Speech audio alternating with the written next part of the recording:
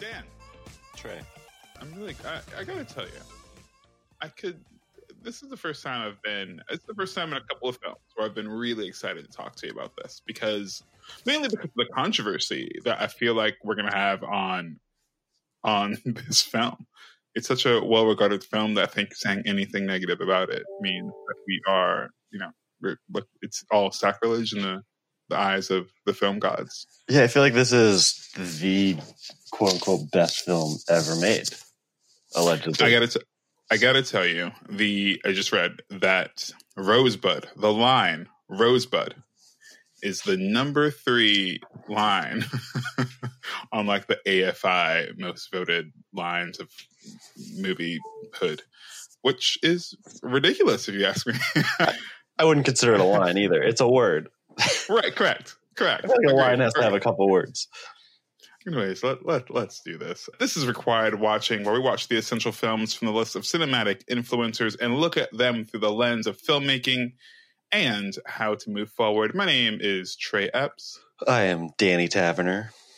And today we are looking at 1941's Citizen Kane, written, directed, and starring Orson Welles. Now, I got to tell you, Dan, I did not know that was Orson Welles.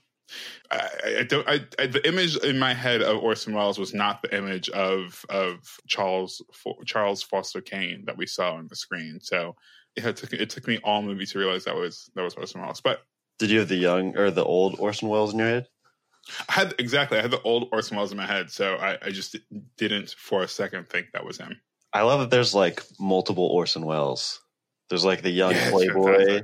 And then there's like the old drunk Orson Welles, who's like drunk on like Johnny Carson. I definitely appreciate it. I definitely appreciate it. And just looking at Orson Welles' credits alone, I mean, we know that this guy is a filmmaker that we are meant to know and love, who's made a real big impact on filmmaking, right? His credits on like directing and acting and all, like, just his combined credits are absolutely incredible. Also, he was 26 at the time of this film. He was 26 when this movie came out. That cannot be more frustrating. Right. Oh my gosh, that cannot be more frustrating.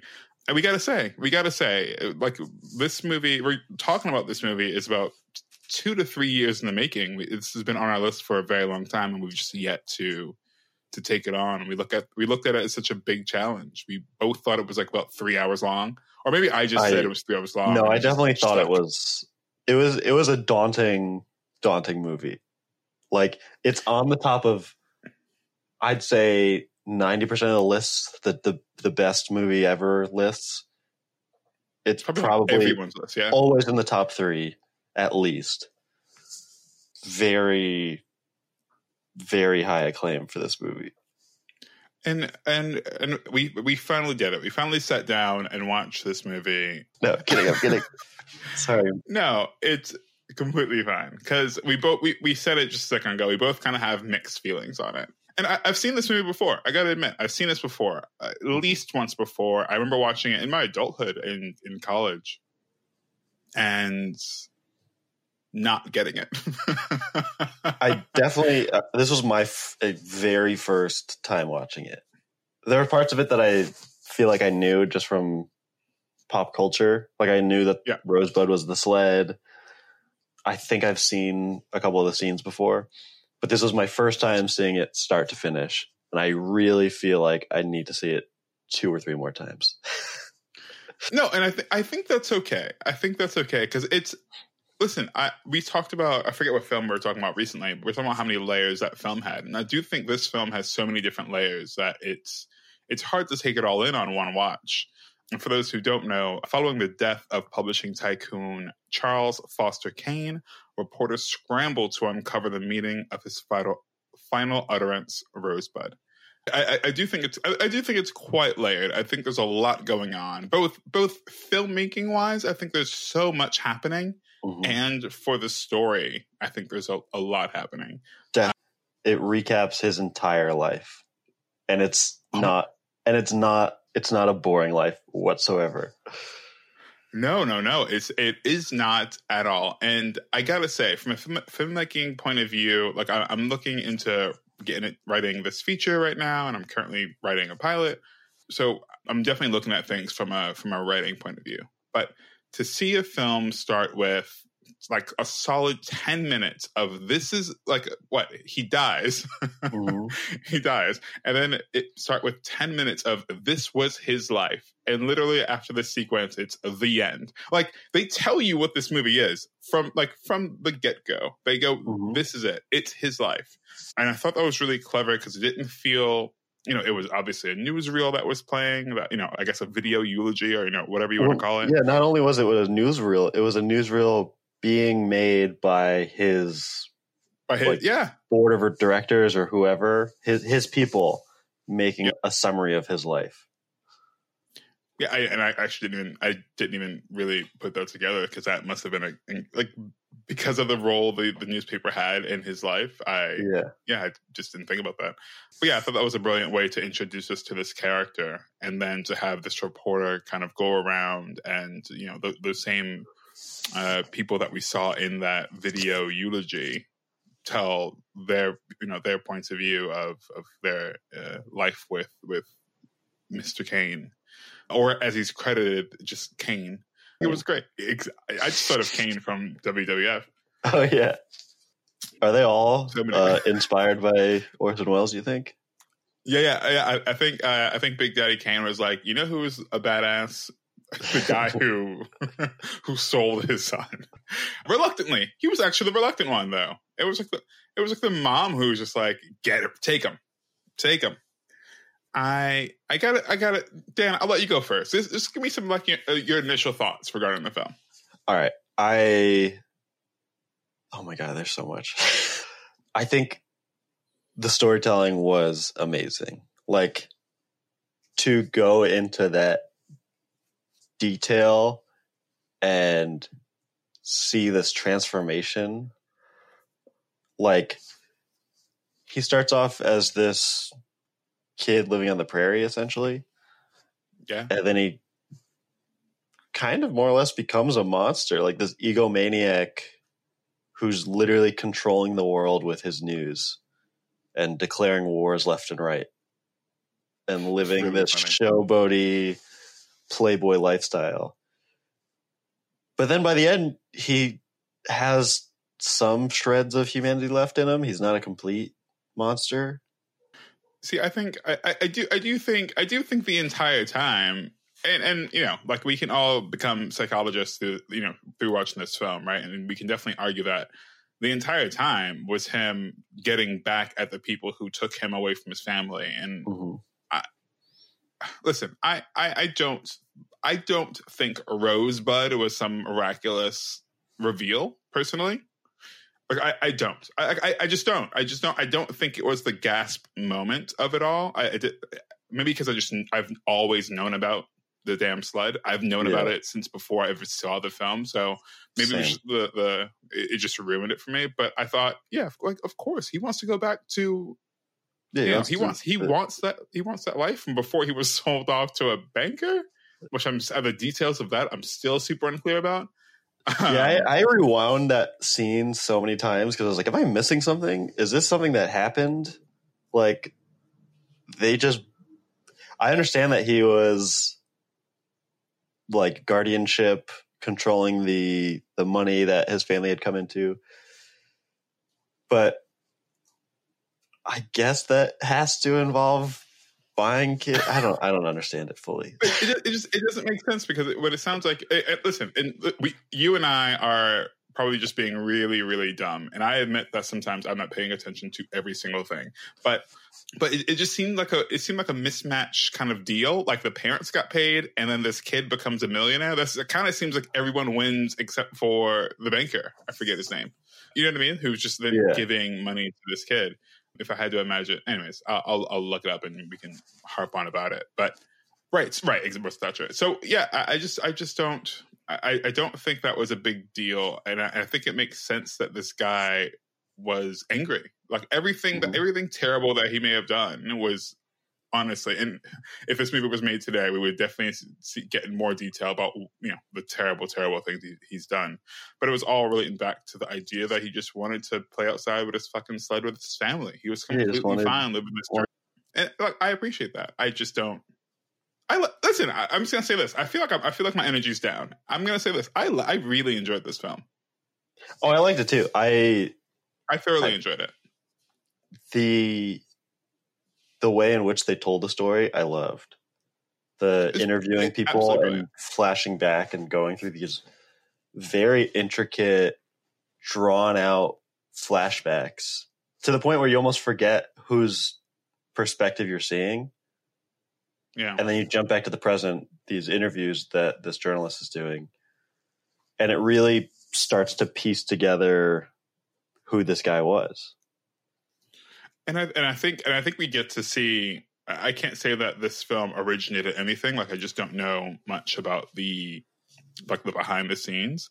But this movie being at the top of everyone's list, I can only imagine that it spawned so many movies. And I keep forgetting that it's 1941. Correct.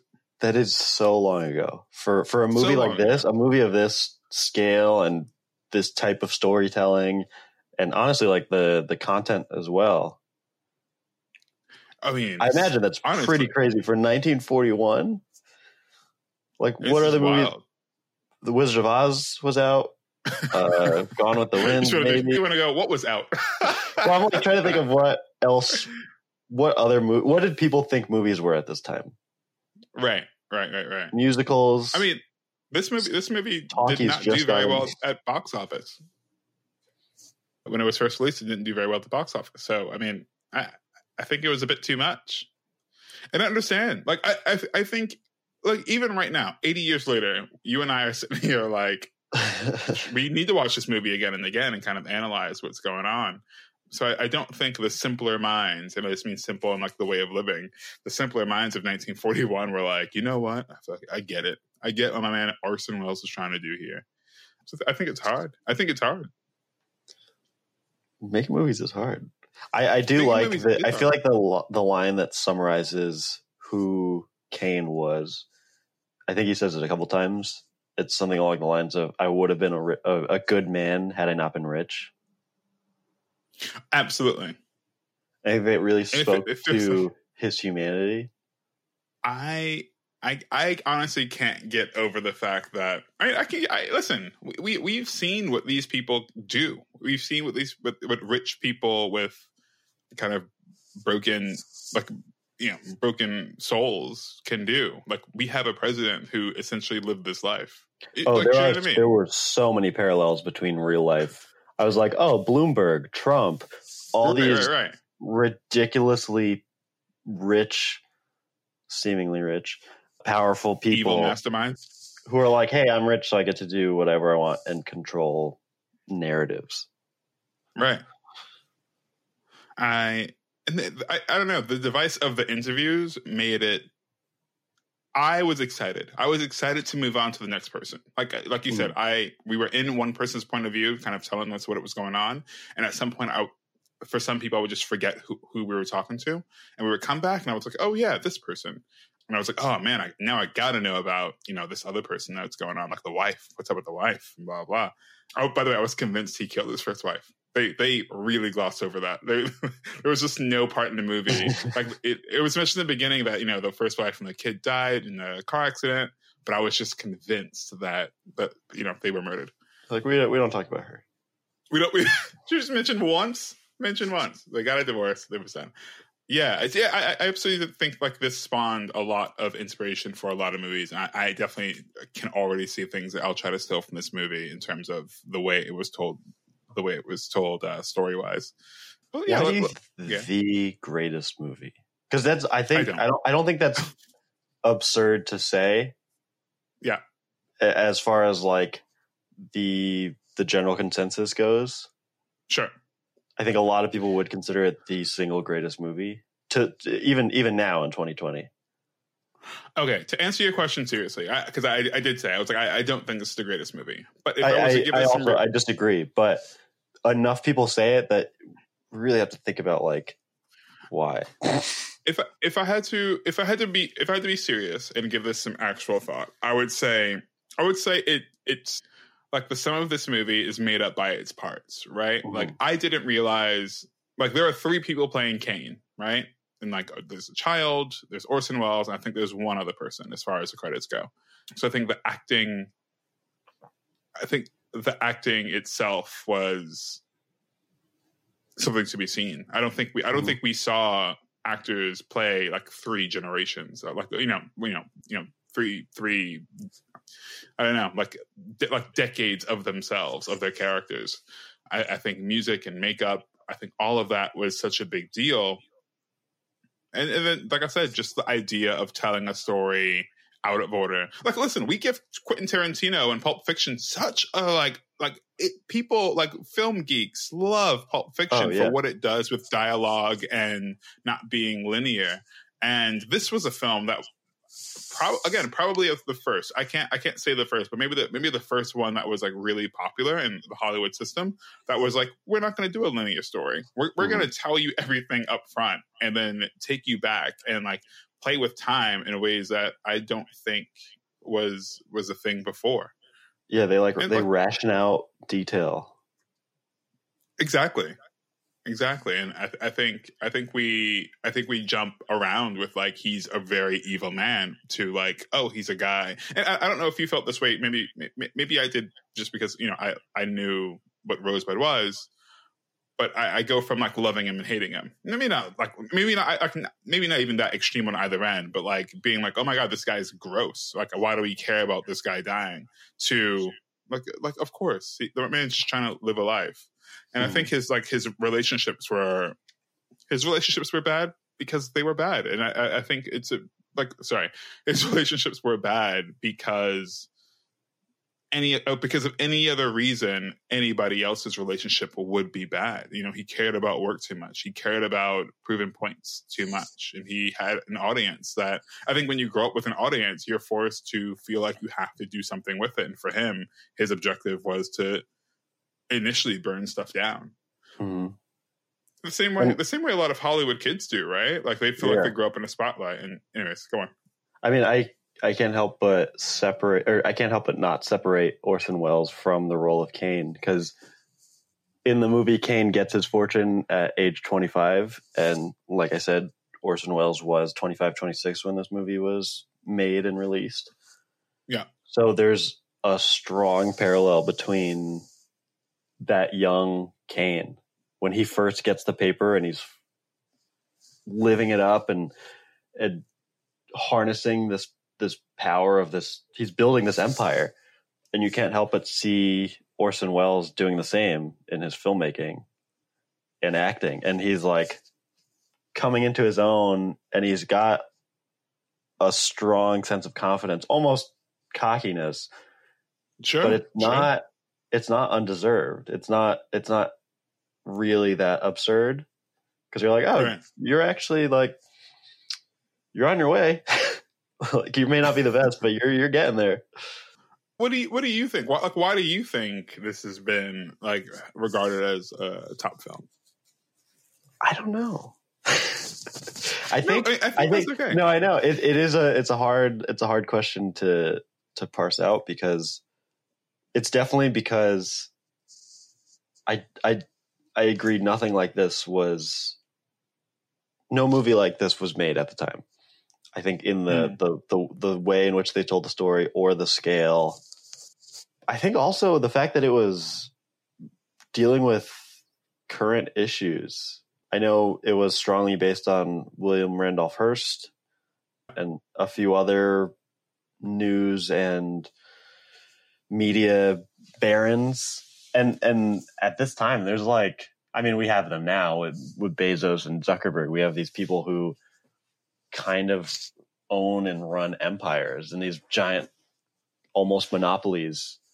I think it would be the same as if a movie came out today with a Zuckerberg and painting him not in the best light. I mean, I think you hit the nail right on the head. Look what Social Network did. If the Social Network did anything, it is. I mean, great. I probably should watch that again. It's a great film. But if it did anything, it was very much like Citizen Kane. Mm-hmm. I don't mean, and I certainly don't. Like, I feel like I'm going to piss people off by saying that. But just like the way you discover a character, and the way this film discovered a character is very similar to what Aaron Sorkin did. And you can argue the differences, but I think that heart and that spirit is still there. Do you think he was a good person? Oh, I thought you got to say Mark Zuckerberg. And I was like, I honestly can't tell you. Do I think Kane is a good person? I think, like we discussed how yes, a lot of it was circumstantial, and he was, I think, at the heart of it, trying to reach this innocence, this time that he once was happy, just playing with his sled. Parts where he gets a little power hungry, you can tell. Exactly. But like his political run, it seems pretty genuine. He doesn't seem like, sure, he cheats on his wife. That's more of a like personal flaw. Right. Which we all have. Like we all have those abilities, right? He's only human. But his run for governor, he seems like pretty genuine about his platform of wanting power for people and getting rid of what he calls the fascist, the other governor, Geddes. Yeah, Geddes. Is it John Geddes? No, I do think he's a good guy. I think he was good as a child, and his innocence was kind of taken away from him. And I think part of him is really trying to hold on to it. I think a lot of him is trying. I mean, obviously, I said that, but obviously, he's trying to hold on to that innocence and get back to that place. And I wonder what would have happened had he gone, instead of meeting the singer, his affair, second wife, soon to be second wife, had he just gone back to his mom's storage, or whatever it was, and saw that sled and saw the things that he either missed out on, his parents either gathered while he wasn't there, or, that stuff when he was a child. Because at this point, if I could be completely wrong, but his collecting phase was blooming, but maybe he would have had more time to be able to connect with that person that he wanted to be. Because I do even think that when he was with the second wife, and I'm sorry, I forgot her name. Alexander Kane, struggling opera singer. That she didn't want to be. Also, everyone was shitting on her. She seemed like a good singer. I thought she was real decent. I was like, listen, I'll admit it. The iconic scene where he's watching her and the light is only showing on his face and everything else is in darkness. Oh my God. And then he starts clapping and he stands and he's the only person left clapping. There are so many scenes like that where I've either seen them before or I've seen them referenced before, but seeing them actually in context of the film, I'm like, oh, this is a wonderful shot, wonderful scene, wonderful sequence. The cinematography was incredible. And I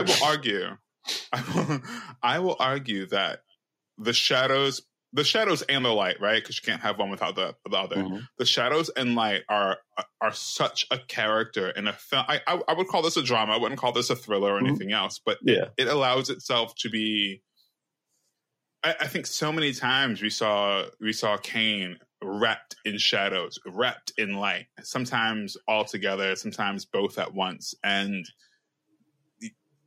I don't know. I was just reading the scene as his internal struggle. I think if you just watch the movie without any sound, you'd be able to see exactly what's happening without even knowing what's going on. Like, do you know what I mean?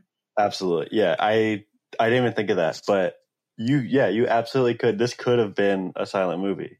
I mean, at the time that wouldn't have been so odd. Right? When did talkies? I don't think it would have been odd. I mean, I don't think it would have been odd. But I think silent movies still happen. It's so much a visual. This is gonna sound stupid. It's so much a visual movie, or like a visual piece. I forget where I was going with that. I agree. Yeah. I think that's why people like it. I don't think a lot of black and white films utilize the fact that they were black and white. And I don't know where I can only apologize. I don't know where we land on the idea of color films in 1941, but whether that's a choice or not, I think being able to actually utilize it and be able to really help you tell the story is incredible, because we only ever see that in like noir films. We only ever see that with, you know, the detective who goes up to his office and a dame comes out of the shadows, or like a bad guy comes out of the shadows. You know what I mean? Or like a Hitchcock movie.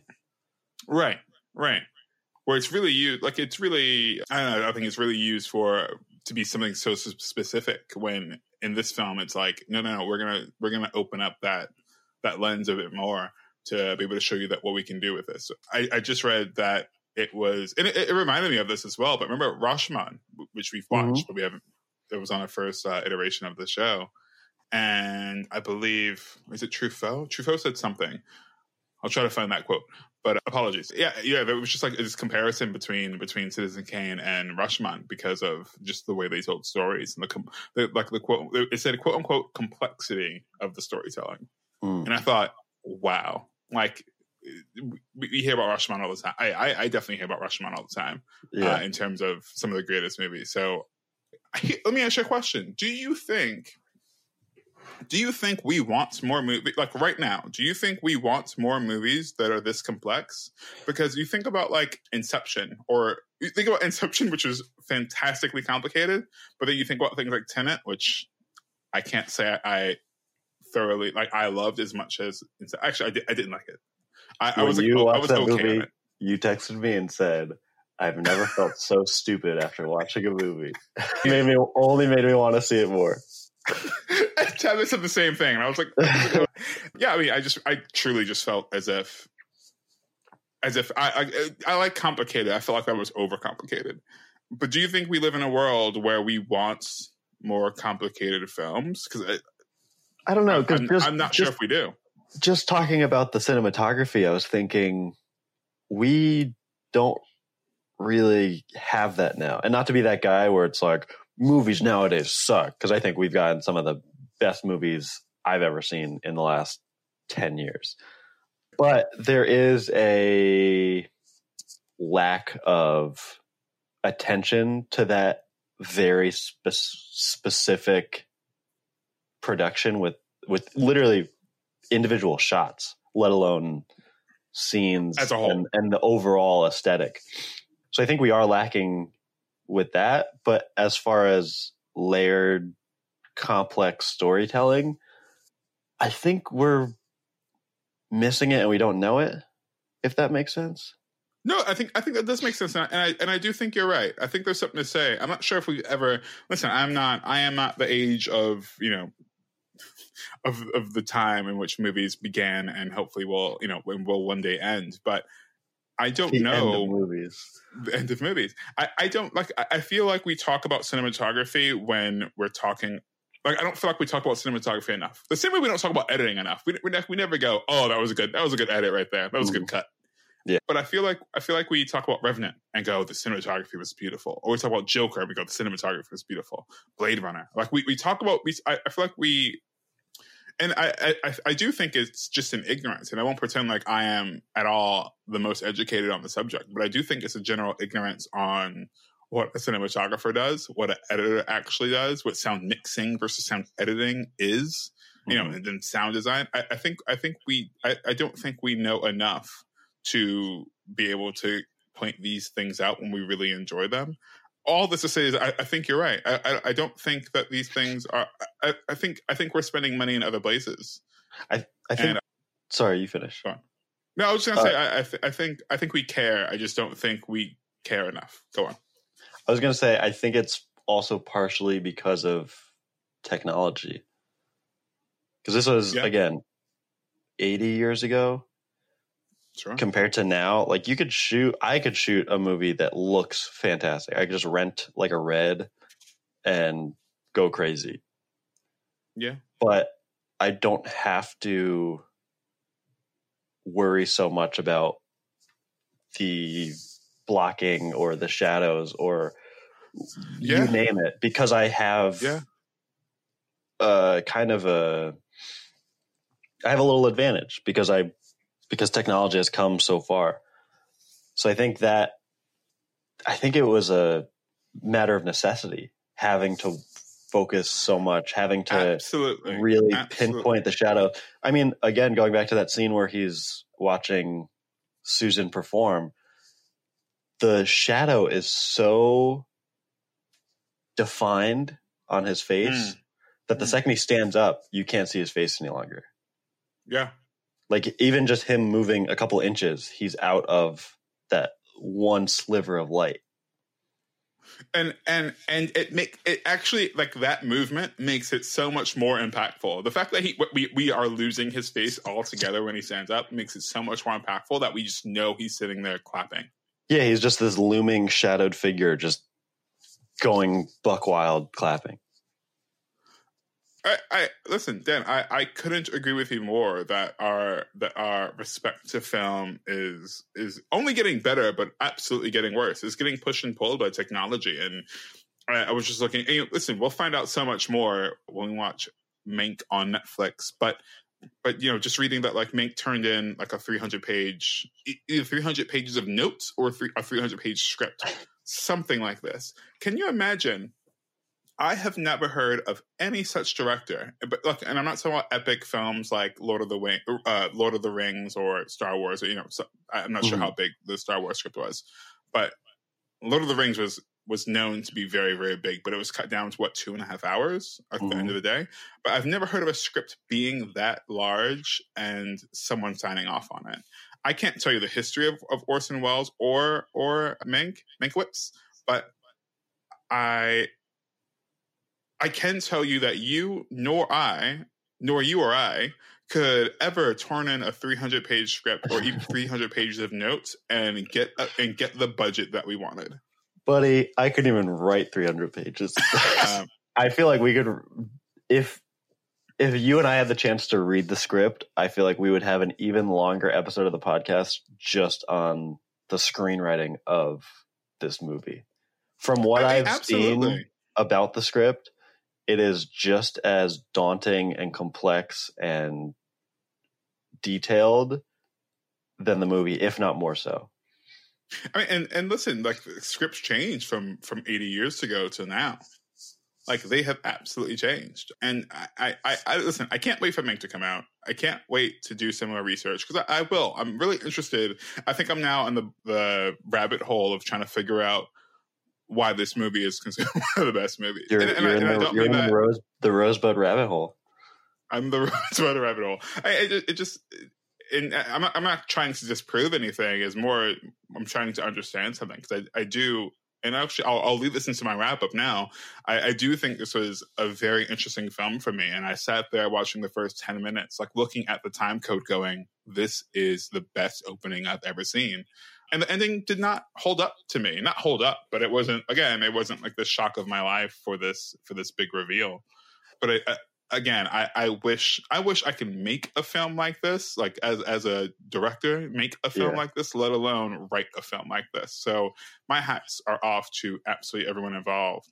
I feel like what you said about the ending, I think that is partially because it's in the lexicon, Rosebud. So much that I've never seen this movie, but I knew it was a sled. I knew it was his childhood memory. It wasn't a big shocker, like I'm sure it was in 1941. But I think it's also because the beginning 3/4 of the movie is so strong and so complex with these new details that you find out about Kane, that it does kind of feel a little flat. Like, honestly, when it ended, when they show them throwing the sled into the incinerator, right? I honestly was like, wait, whoa. I have like another 30 minutes left, don't I? I think that's why I thought it was a 3-hour movie, because it feels like, no, there's got to be something else that can't be it. I mean, yes. I actually felt the same way, where I was like, I feel so unsatisfied. I feel like there needs to be more, but I think the kind of the motto is like, such is life, right? Like, you don't get more. Like, the fact that we want more is probably much more of a testament to the film drawing us in than like any kind of negative impact, right? Yeah. like I don't know what else could have happened. I think it's, to me, I think it's rather upsetting that someone died and they're like, all right, guess we're gonna burn it. Yeah. Also, not only burn and like they're tossing all his collectibles and things that he's bought and stored and collected. They're also burning his childhood sled. That's insane. And I get that he's gone. He has no heirs, and I understand that. But what? Sell it? I don't know. Auction it? Make a museum. This dude they describe Xanadu as the largest private pleasure grove. You can't turn it into a museum? Sell it somewhere? I immediately thought of like some like sex palace because we have a pleasure chest in New York. I immediately thought of like a sex palace, and I was like, "Yo, my man's a playboy." And then come later learn that he was just a really old man trying to live. I don't know. Again, we can get into the whole idea of him collecting things. Listen, you know what? I realize the reason this might be the great or one of the greatest movies ever made is because you could talk at length about such minute details about this movie. Like, I honestly probably could record a podcast with you just about his collecting, or just about Xanadu, or just about his running of the newspaper. Like that, there are so many things about this character, about the story, that once you start to unpack, they really unravel at such a rate that you don't realize how complex it actually is. It took 40 minutes for me to realize that this is a pretty great movie. and I will agree with you wholly. But let me ask you a question. Do you think that you and I could drum up a 12-part podcast audio drama about Cain plotting to kill his first wife and child? Maybe not 12 parts, but definitely multiple parts. All right. How about a Netflix 4-part drama? Netflix, if you're listening. 4-part. Listen, Dan, I feel like I've exhausted all of my words currently. Honestly, without going on and without having any kind of additional 4 weeks of research on this film. Because I do feel like we can talk about this forever. But all of that said, I absolutely think this is required watching, and there is nothing anyone can tell me about that's different. And I do think this is different from some of the other movies. Like I do genuinely think this movie's great. I think there's a lot to learn in almost all aspects of filmmaking from this film. And I'm just going to say it. I think it was really entertaining, if not confusing, like kind of like how you mentioned on the first watch, where you're like, I got to watch this again. Because how often, like when we watch Get Out, or any other horror movie where like we have a big twist, you go, I need to watch that again to really understand what I just saw. And I do think immediate rewatch, the urge to watch a movie again is a beautiful thing, because it just tells you how drawn in you were. Yeah, I'll be honest. Maybe halfway through, there was a point in the movie where I was like, I think when I talk to Trey, I think I'm going to say this isn't required. Like I don't want to be I can't even think of the word. I don't want to intentionally don't be a Roger Ebert, dude. Yeah, I don't want to just shit on it for the sake of shitting on it. But honestly, having unpacked it a little more with you, I think this is required watching. If only just as a history lesson of filmmaking, as a lesson in storytelling and how to really, really delve into a character to the point where, honestly, I could record several podcasts just on the character alone, let alone the entire movie, let alone the script, let alone the blocking and lighting. There are so many elements of it that as I talk about it, I start to ramble in a way that I'm like, oh, this is only because it's so good that I could talk at length about it. Listen, man, that's it's an absolutely beautiful thing. I'm happy to have convinced you, because you've definitely done that to me on multiple occasions where I was like, fuck this film, and then you were talking and I was like, I think I don't think it's the single greatest movie ever made, like a lot of people make it out to be. But I don't know, maybe a couple more watches, it might become that for me. Who knows? Listen, once you see Mank, I'm really plugging this movie as if there's some sort of sponsor. I don't know what this movie's. I know what it's about, but I have no idea if it's going to be good or not. But I'm definitely using it as well as my platform to to know more about the movie. Anyways, listen, that's our show for the week. It was a big one, Dan. I appreciate you bringing it up to the list again, and I'm happy we finally did it. We've got some big ones on the way. For sure. But I'm happy to tackle these because it's always a pleasure talking to you about these films. Likewise. That said, listen, I was going to end it. Look, follow us on Twitter and Instagram. You know where the links are in the description. Trey Epps at Instagram and Twitter.